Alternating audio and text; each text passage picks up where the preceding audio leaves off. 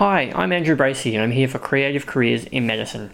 In this interview series, we hear from doctors about all kinds of exciting things they're doing to take charge of their careers, broaden their medical horizons, and forge their own creative paths.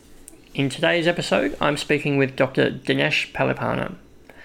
Midway through his medical degree, Dinesh was involved in a catastrophic motor vehicle accident in which he sustained a cervical spinal cord injury. He'd go on to make history, becoming only the second person in Australia with quadriplegia to graduate medical school and the first in Queensland to become a medical intern. As a result of his experiences, Dinesh has since become an advocate for inclusivity both in medicine and in workplaces more generally. Dinesh was the Gold Coast Hospital and Health Services Junior Doctor of the Year in 2018, and earlier this year he was awarded the Medal of the Order of Australia in recognition of his services to medicine. He's an incredible person. I hope you all enjoy our chat. Before we get to that conversation though, I need to remind you all once again about CCIM 2019. That's the Creative Careers in Medicine 2019 Symposium. It's happening over 2 jam-packed days on the Gold Coast, August 3rd and 4th. There'll be TEDx-style talks, workshops, one-on-one career counselling, a medical careers expo. There's already a bunch of really great speakers lined up, including today's podcast guest, Dinesh Palipana. As well as all these talks, there's creative classes you can take. You can also learn from those who have been there and done it so that you too can get your side business going, kickstart your startup and take all those great ideas you've got and make them happen. So again, that's CCIM 2019, August 3rd and 4th on the Gold Coast. For all the details and to register, go to creativecareersinmedicine.com. And of course, you can follow CCIM on Facebook and Instagram. So to our interview today, Dr. Dinesh Palipana. Now, as well as becoming Queensland's first medical intern with quadriplegia, he's also completed an advanced clerkship in radiology at Harvard. He lectures at Griffith University, where he completed his own medical degree. And before he'd done any of that, he'd already completed a law degree. He's a co-founder of Doctors with Disabilities Australia, an organisation that aims to create a network or space in which doctors with impairments or disabilities can support one another, and that also works to raise awareness of the issues around working with a disability and advocates for improved access to clinical workplace opportunities. So here he is, Dr. Dinesh Palipana.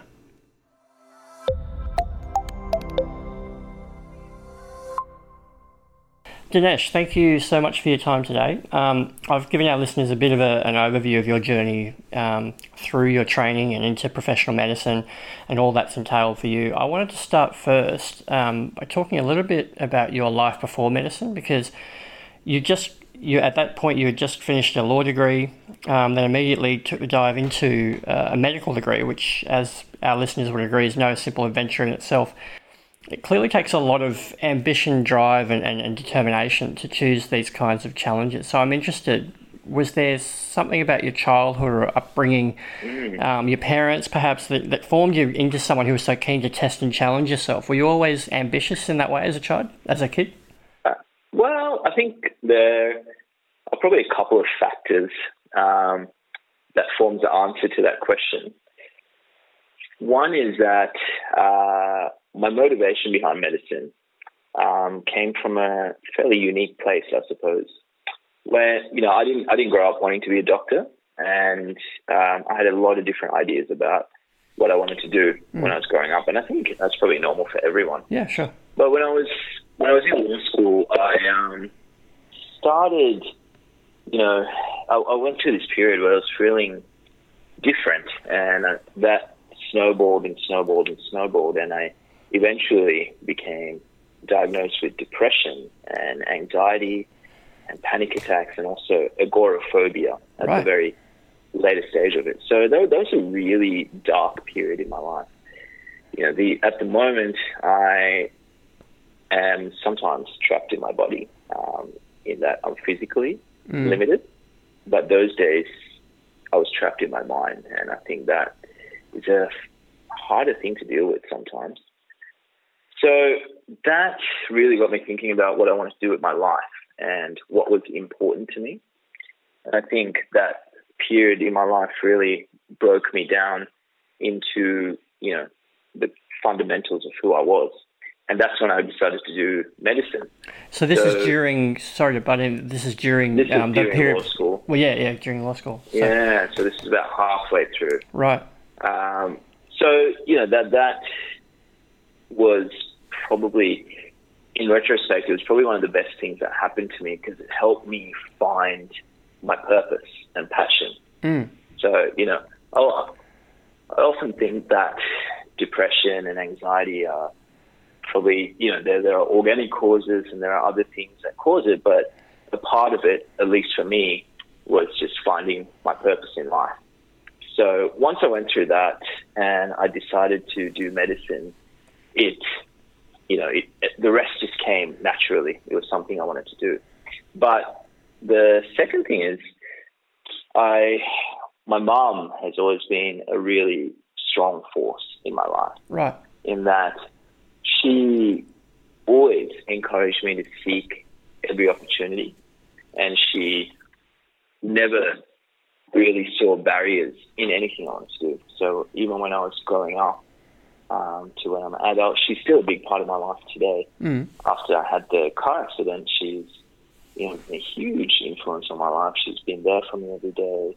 She's encouraged me to get back to medicine and all this stuff. So I've had that influence in my life that's really made me not see barriers in anything I wanted to do.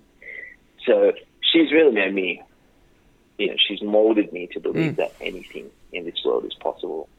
So I think those are the two reasons that, if I could pick any two things, sure, those two are the reasons about how I got into medicine and how I've ended up here.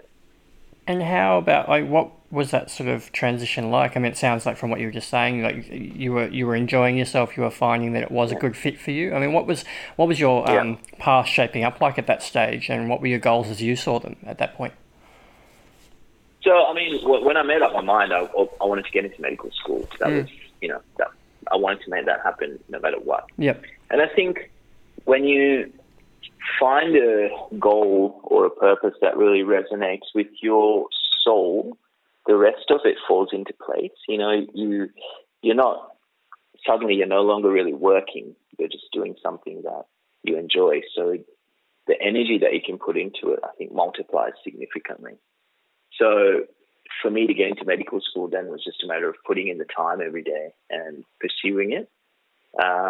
And that's, I busted my butt to finish law school and then study for the med school entrance exam and all that stuff. So I made it across the line.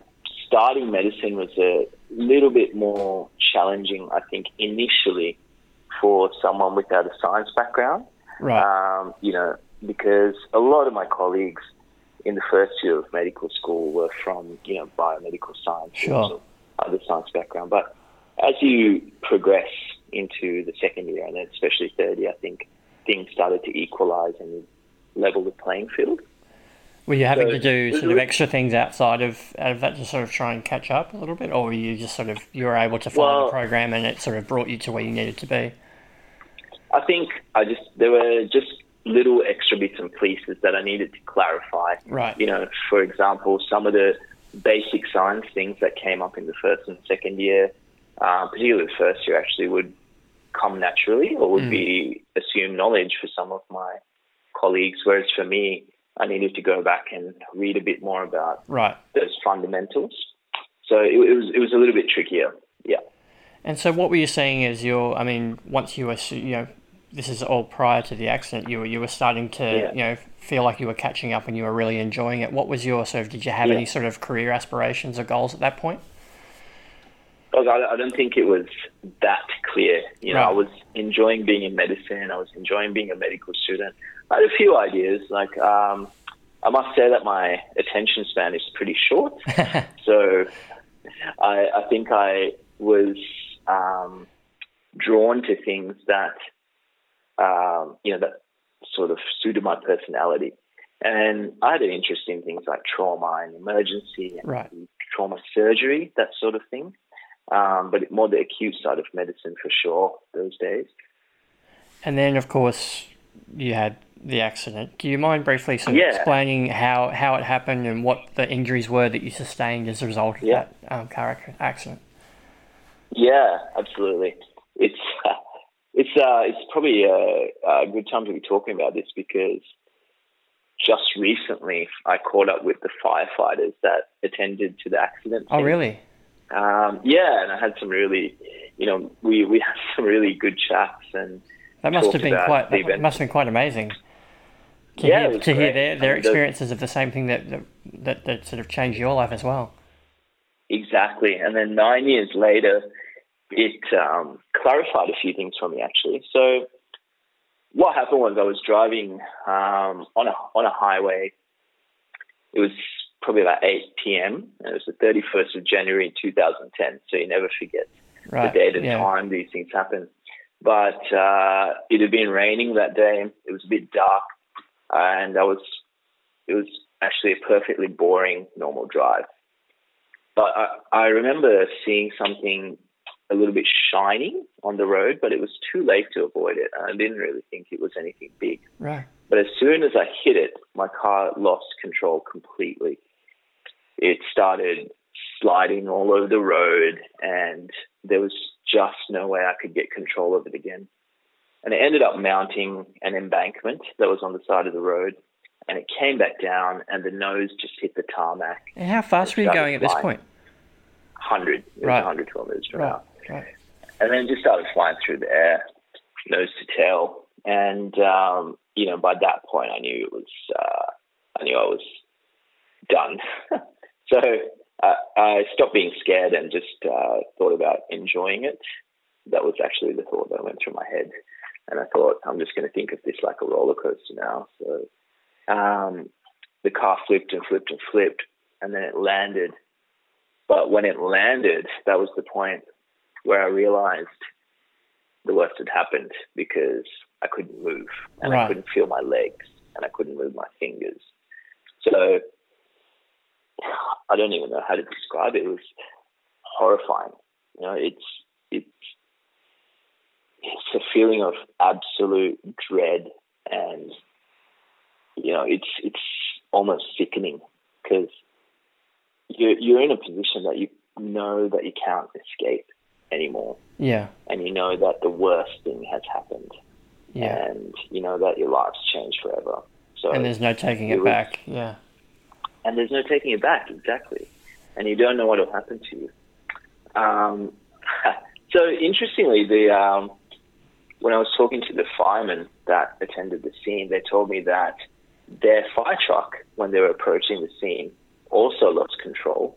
Really? And and they flew past my car and had to reverse back up to it to get to me. So there would have been something on the road which caused the accident. But that's never been made clear? That's never been identified? Even they weren't able to sort of shed light on that? No, right. I don't think anyone knows what it was. Right. But they also told me that when they came up to the car, I told them that I've likely had a spinal cord injury. So they said that it's very rare for someone to diagnose themselves when they approach the vehicle. But those guys were great. Yeah. They were fantastic. So I ended up spending, I was taken in the ambulance, which was another funny story, because in the ambulance was a guy who lectured us. Oh, really? Emergency medicine and retrieval. Yeah, just a few weeks earlier. But he was in the ambulance. And, I was taken to the Princess Alexandra Hospital, where I spent 7 months as a patient. Right. Incidentally, that's gone full circle, and later this year I'll be starting work there as a doctor. So wow. Yeah, it's funny how these things work out. Yeah.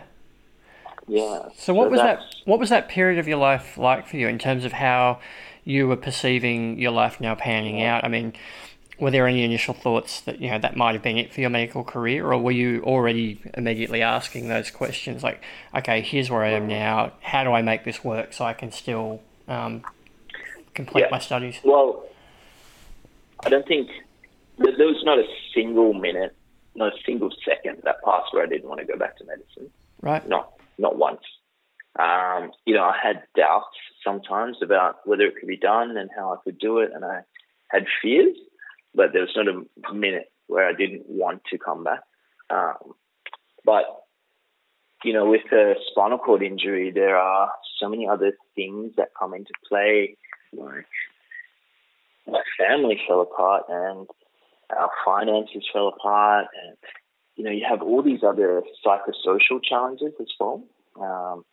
And just, and you got the mobility challenges, and it's not just a paralysis either physically, every single part of your body, your skin, cardiovascular system, digestive system, respiratory system, everything is affected.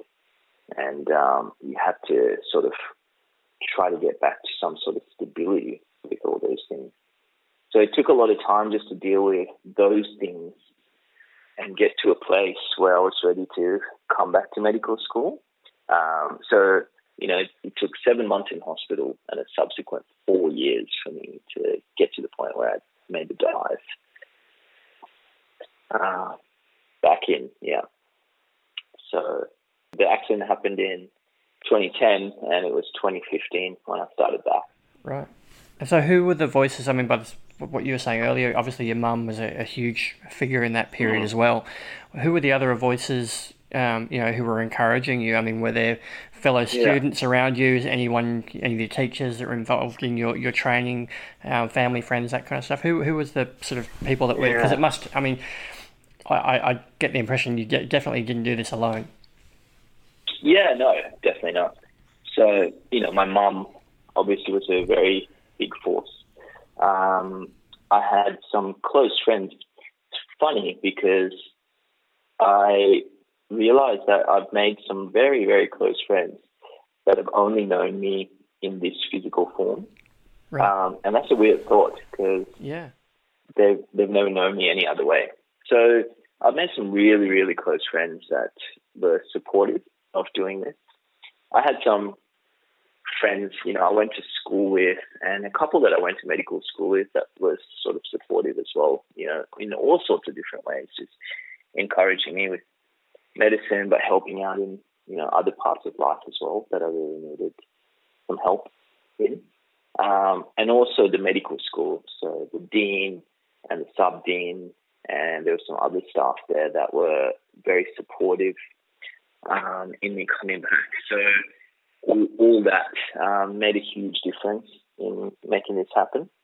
There were some naysayers as well. I had people that say, "Look, don't bother, don't try, go back to the law, go back to doing something else. But this is probably not worth the effort." But I've come to realize over the last few years that it's a good thing to take advice from a broad range of people because it increases the amount of information that you have to make a decision. But at the end of the day, you're the only one accountable for the decisions that you make. So, I thought if I get to the end of my life, I have to live with this decision of not going to medical school or going to medical school. And I just decided to give it a shot. So that's what we did. And you were only the second person with quadriplegia to graduate from medical school in Australia and the first to work in Queensland as a medical intern. Now, on the Doctors with Disabilities Australia website, for our listeners, that's an organisation that Dinesh eventually co-founded, which we'll speak a bit more about shortly. The organisation's site highlights the kinds of things that can be achieved by doctors with impairments or disabilities by making, quote, reasonable adjustments to the environment or the use of technological aids. I'm curious not only about the kinds of adjustments that you had to make around your quadriplegia, but also what kinds of support and guidance that was there for you. As I said, there were not a lot of people, there weren't many people who had at that stage done what you were setting out to do.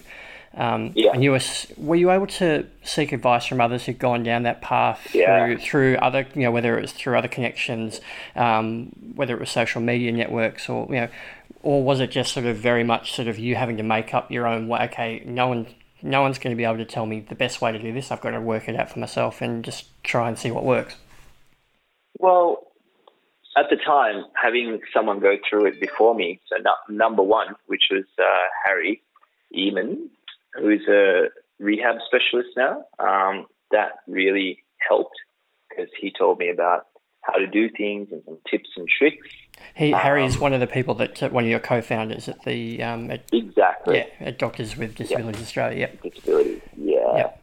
So he's a lot more senior to me, but he really helped me figure out a few troubleshooting things on how to do it, and we've become really good friends now as a result as well. But there in Australia, we were a bit isolated in figuring things out. There were some examples from the US mainly actually, but information was a bit hard to come by, and there are some structural differences as well. Sure. But having someone travel that path before definitely helps. But there were, I think, when we set out to do this, there were a couple of things that we tried to keep in mind, and one is to maintain the integrity of what we were doing, because I didn't want to just get through taking the easy road or taking shortcuts or anything like that. I wanted my journey and my qualifications to be just as valid as anyone else. Yeah. So not just some kind of feel good token exercise. Exactly. Yeah. I wanted to earn it, so I even for exams, the clinical exams, I had some modifications, but we had an external observer and we had a lot of oversight to make sure that it was all above board, right, and all equitable compared to other students. So I tried not to take any shortcuts really, but just the right amount of support to get through properly. But funnily enough, most of the challenges don't really come from the practice of medicine itself. It comes from other things around life. So, it takes me a fair while to get ready in the morning. It can be up to a couple of hours. So that means, if I start a shift at 7:30 a.m., I usually have to get up at 4:30 a.m. Right. So it can be a bit more time consuming. So it's all those things like that's affected by the spinal cord injury that makes it a bit more tricky. Not so much the medicine itself. And how about in your day to day, like when you are at work, what sort of adjustments are you making around in the hospital? Well, in the emergency department, which is where I work at the moment, I can see 90% of patients independently. So it's really if they require a certain procedure, like maybe suturing or a rectal exam or something else where I can, a colleague might help out. But I try to be a bit more selective with my patients as well to try to predict the ones that will need it so I can just pick up someone else. So you maintain that continuity and control of the situation as well. Exactly. And emergency departments don't have a shortage of patients of different varieties. So there's definitely enough people to be seen under every circumstance. I'm going into radiology, and we'll have a focus on diagnostic radiology, and that's not a very physical task. Yeah, I was gonna ask you a bit about that because I know you do have a major interest in radiology and also spinal cord injury research as well. Perhaps we can talk about that in a minute. I just wanted to ask you first though, just because we were talking on that topic of your day to day and in the hospital. I mean, have you encountered any sort of negative reaction or response during your professional time so far, whether it's from patients or colleagues who might question your ability to do your job effectively? No. Well, definitely not patients. Right. I've not had a single patient actually. And, by this point, this is my third year, so I probably would have interacted with thousands of patients by now. Yeah. So none of them. And, that's actually really humbling, and I'm honoured to have come across these patients that I got to share the journey with, and they've been so good, and we've had a really good relationship, and my colleagues have been really good as well. I've probably had two significant negative interactions, and that was with when I was trying to get my internship, which is guaranteed to all domestic graduating doctors, but I struggled to secure that in Queensland, and it didn't really matter that there was someone before me either. They said, what I was told was they're not taking that into account, and it's a separate matter. So that was very frustrating. I've spent a lot of time in the emergency department here, and they have welcomed me from the time I was a medical student. So they've always had this. I find that some of the emergency physicians have this really unique attitude where they seem to believe that anything is possible, and they have a very lateral way of thinking. Right. And that's what I've had here. So they have a really good culture, a really inclusive culture, and I've felt welcome. So look, while I've had a couple of negative experiences, overall, it's been a really good journey. Now, you mentioned earlier Dr. Harry Eamon, how he helped or gave you advice based on his own experience working with a disability. Dr. Eamon is a rehab medicine physician and specialist pain medicine physician based in Melbourne. You and he, along with Dr. Hannah Jackson, who's a Hobart GP, she uses a manual wheelchair as well due to her own condition. The three of you established Doctors with Disabilities Australia. Yeah. How did that come about, and what is the aim of this initiative? I mean, the whole thing was really founded from our own journey, because I had some significant difficulties getting to where I am. And, the other guys have faced their own challenges in getting to where they are. So we recognized the need for two main things, I suppose. One is to advocate for structural change with policy and institutions to make it easier for doctors with disability to be trained and to work. And the second thing really is just to share experiences and stories, because storytelling and sharing these journeys show that it's possible, and it influences the policymakers. Secondly, it also just makes life easier for others who are trying to undertake the same journey, just simple things like tips and tricks and how to structure your life around work and study. So those are the two reasons why we did it. And I think we've really made some headway in the last couple of years in doing different things to make it work. So, some of the medical schools have started rethinking the way they admit people with disability. We've really fought against this inherent requirements document that the medical deans of Australia and New Zealand developed. So that document, is very specific about the physical attributes that a doctor or a medical student should have. And if it was strictly applied to me, I wouldn't be able to practice medicine today. So we've advocated against things like that. And at the moment, the Australian Medical Association of Queensland is developing a position statement on inclusivity in medicine, which is a really, really nice step. In addition to that, we also collaborate with, for example, I'm talking at a General Medical Council conference soon, right, which is to be in the UK, and they're doing a lot of work around inclusivity in medicine. So there's a lot of activity and a lot of progress happening in this area, and I think it's important for a couple of reasons.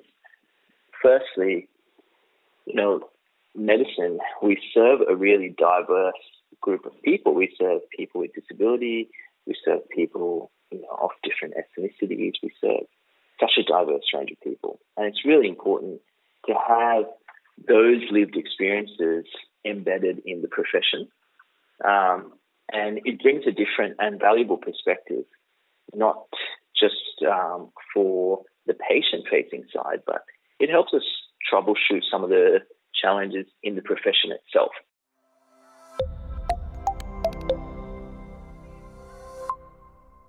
At this point in the conversation, there was a brief pause as Dinesh needed to change rooms.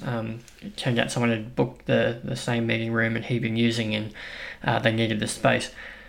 When we picked things back up, I asked him about his organisation, Doctors with Disabilities Australia, and what kinds of changes he and his co-founders had seen and experienced in terms of employment opportunities and attitudes, not only since they began their advocacy work, but over the entire course of their medical careers.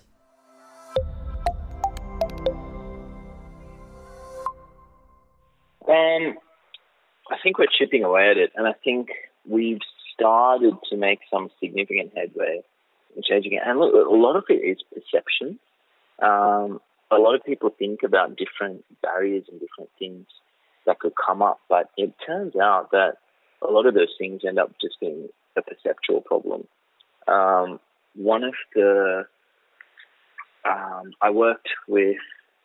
an intern, I worked with one of the consultants, and I remember him having a chat to me at the end of my term, and he said that he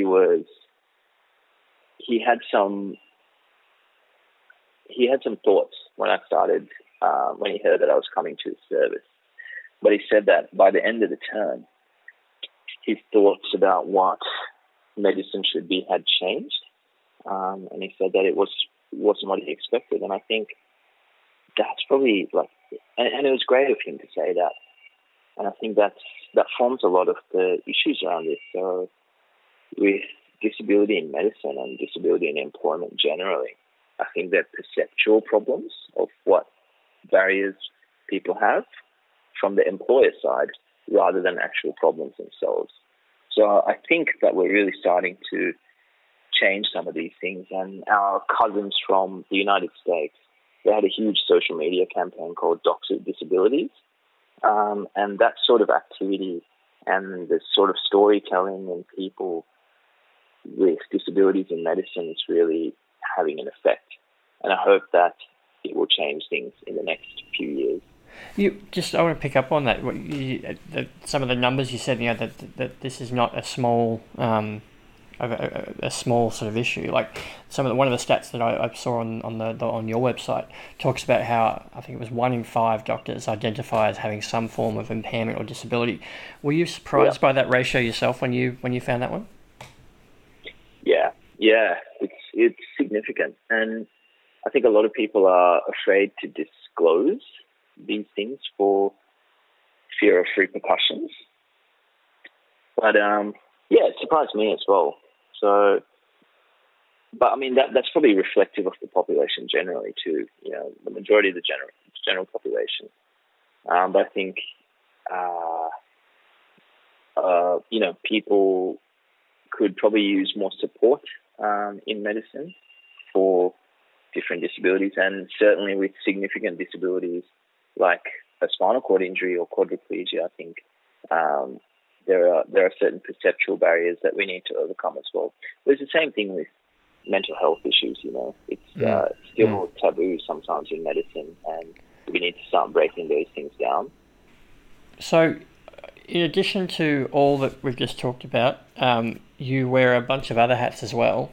I'll just rattle through them. So I'll try and rattle through them quickly. So apologies if I leave any out, but you're the Gold Coast University Hospital's representative in the Australian Medical Association Queensland's Council of Doctors in Training. You're a member of the Scientific Advisory Committee for the Pericross Spinal Research Foundation.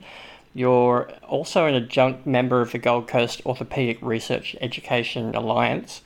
And you're also the ambassador, a member of the Ambassador Council at the Hopkins Centre. How on earth do you find the time for all of this, and what drives you to be involved in all these different roles? Well, first of all, I don't have a girlfriend, so I can have a bit more time on my hands. But a lot of those things are they're personal interests, and a lot of them interlink as well. Right. So look, spinal cord injury research, I would love to see the day where we can restore more function in people. So the spinal cord injury research work that I'm involved in is to do that. And what better goal is there for someone with a spinal cord injury? And I think I'm very lucky to be placed in the right geographical location and the right profession with the right skill set to be a part of that. So that comes naturally. And I think, the advocacy roles like in the AMAQ and everything else also stems from my own experiences and just seeing what junior doctors have to go through sometimes and the struggles that they face within the system. So that's, that just, it all sort of fits in naturally to who I am and what I want to do. And they're just fun things. So I just make the time to do it. Incidentally, I'm about to start my shift in the ED, but I just finished, I'm doing some practical legal training with the hospital's legal team. So I was there for a couple of hours this morning. I was going to ask you about that. I mean, do you see sort of, given your background in law, or do you see sort of a medico-legal sort of stint or some kind of thing that whether that's something that you start to specialise in or something you do on the side perhaps, or take some time doing that? Well, is medico law... Maybe. Yeah? Maybe in the future. But, I think... maybe in the future. I think what's really important is that we have this idea of what a medical career should look like traditionally. I think we have to start breaking some of those ideas down. But also, I think that life is really short, and things change in a second, which is what I personally experienced. And what keeps you going is knowing that you've made the most of every single day. And that kept me going up to that point. And I think you still got to do that. And as a doctor, there are so many things that you can do with so much flexibility. And you should use that and try and do things that are fun and interesting and beneficial to the community.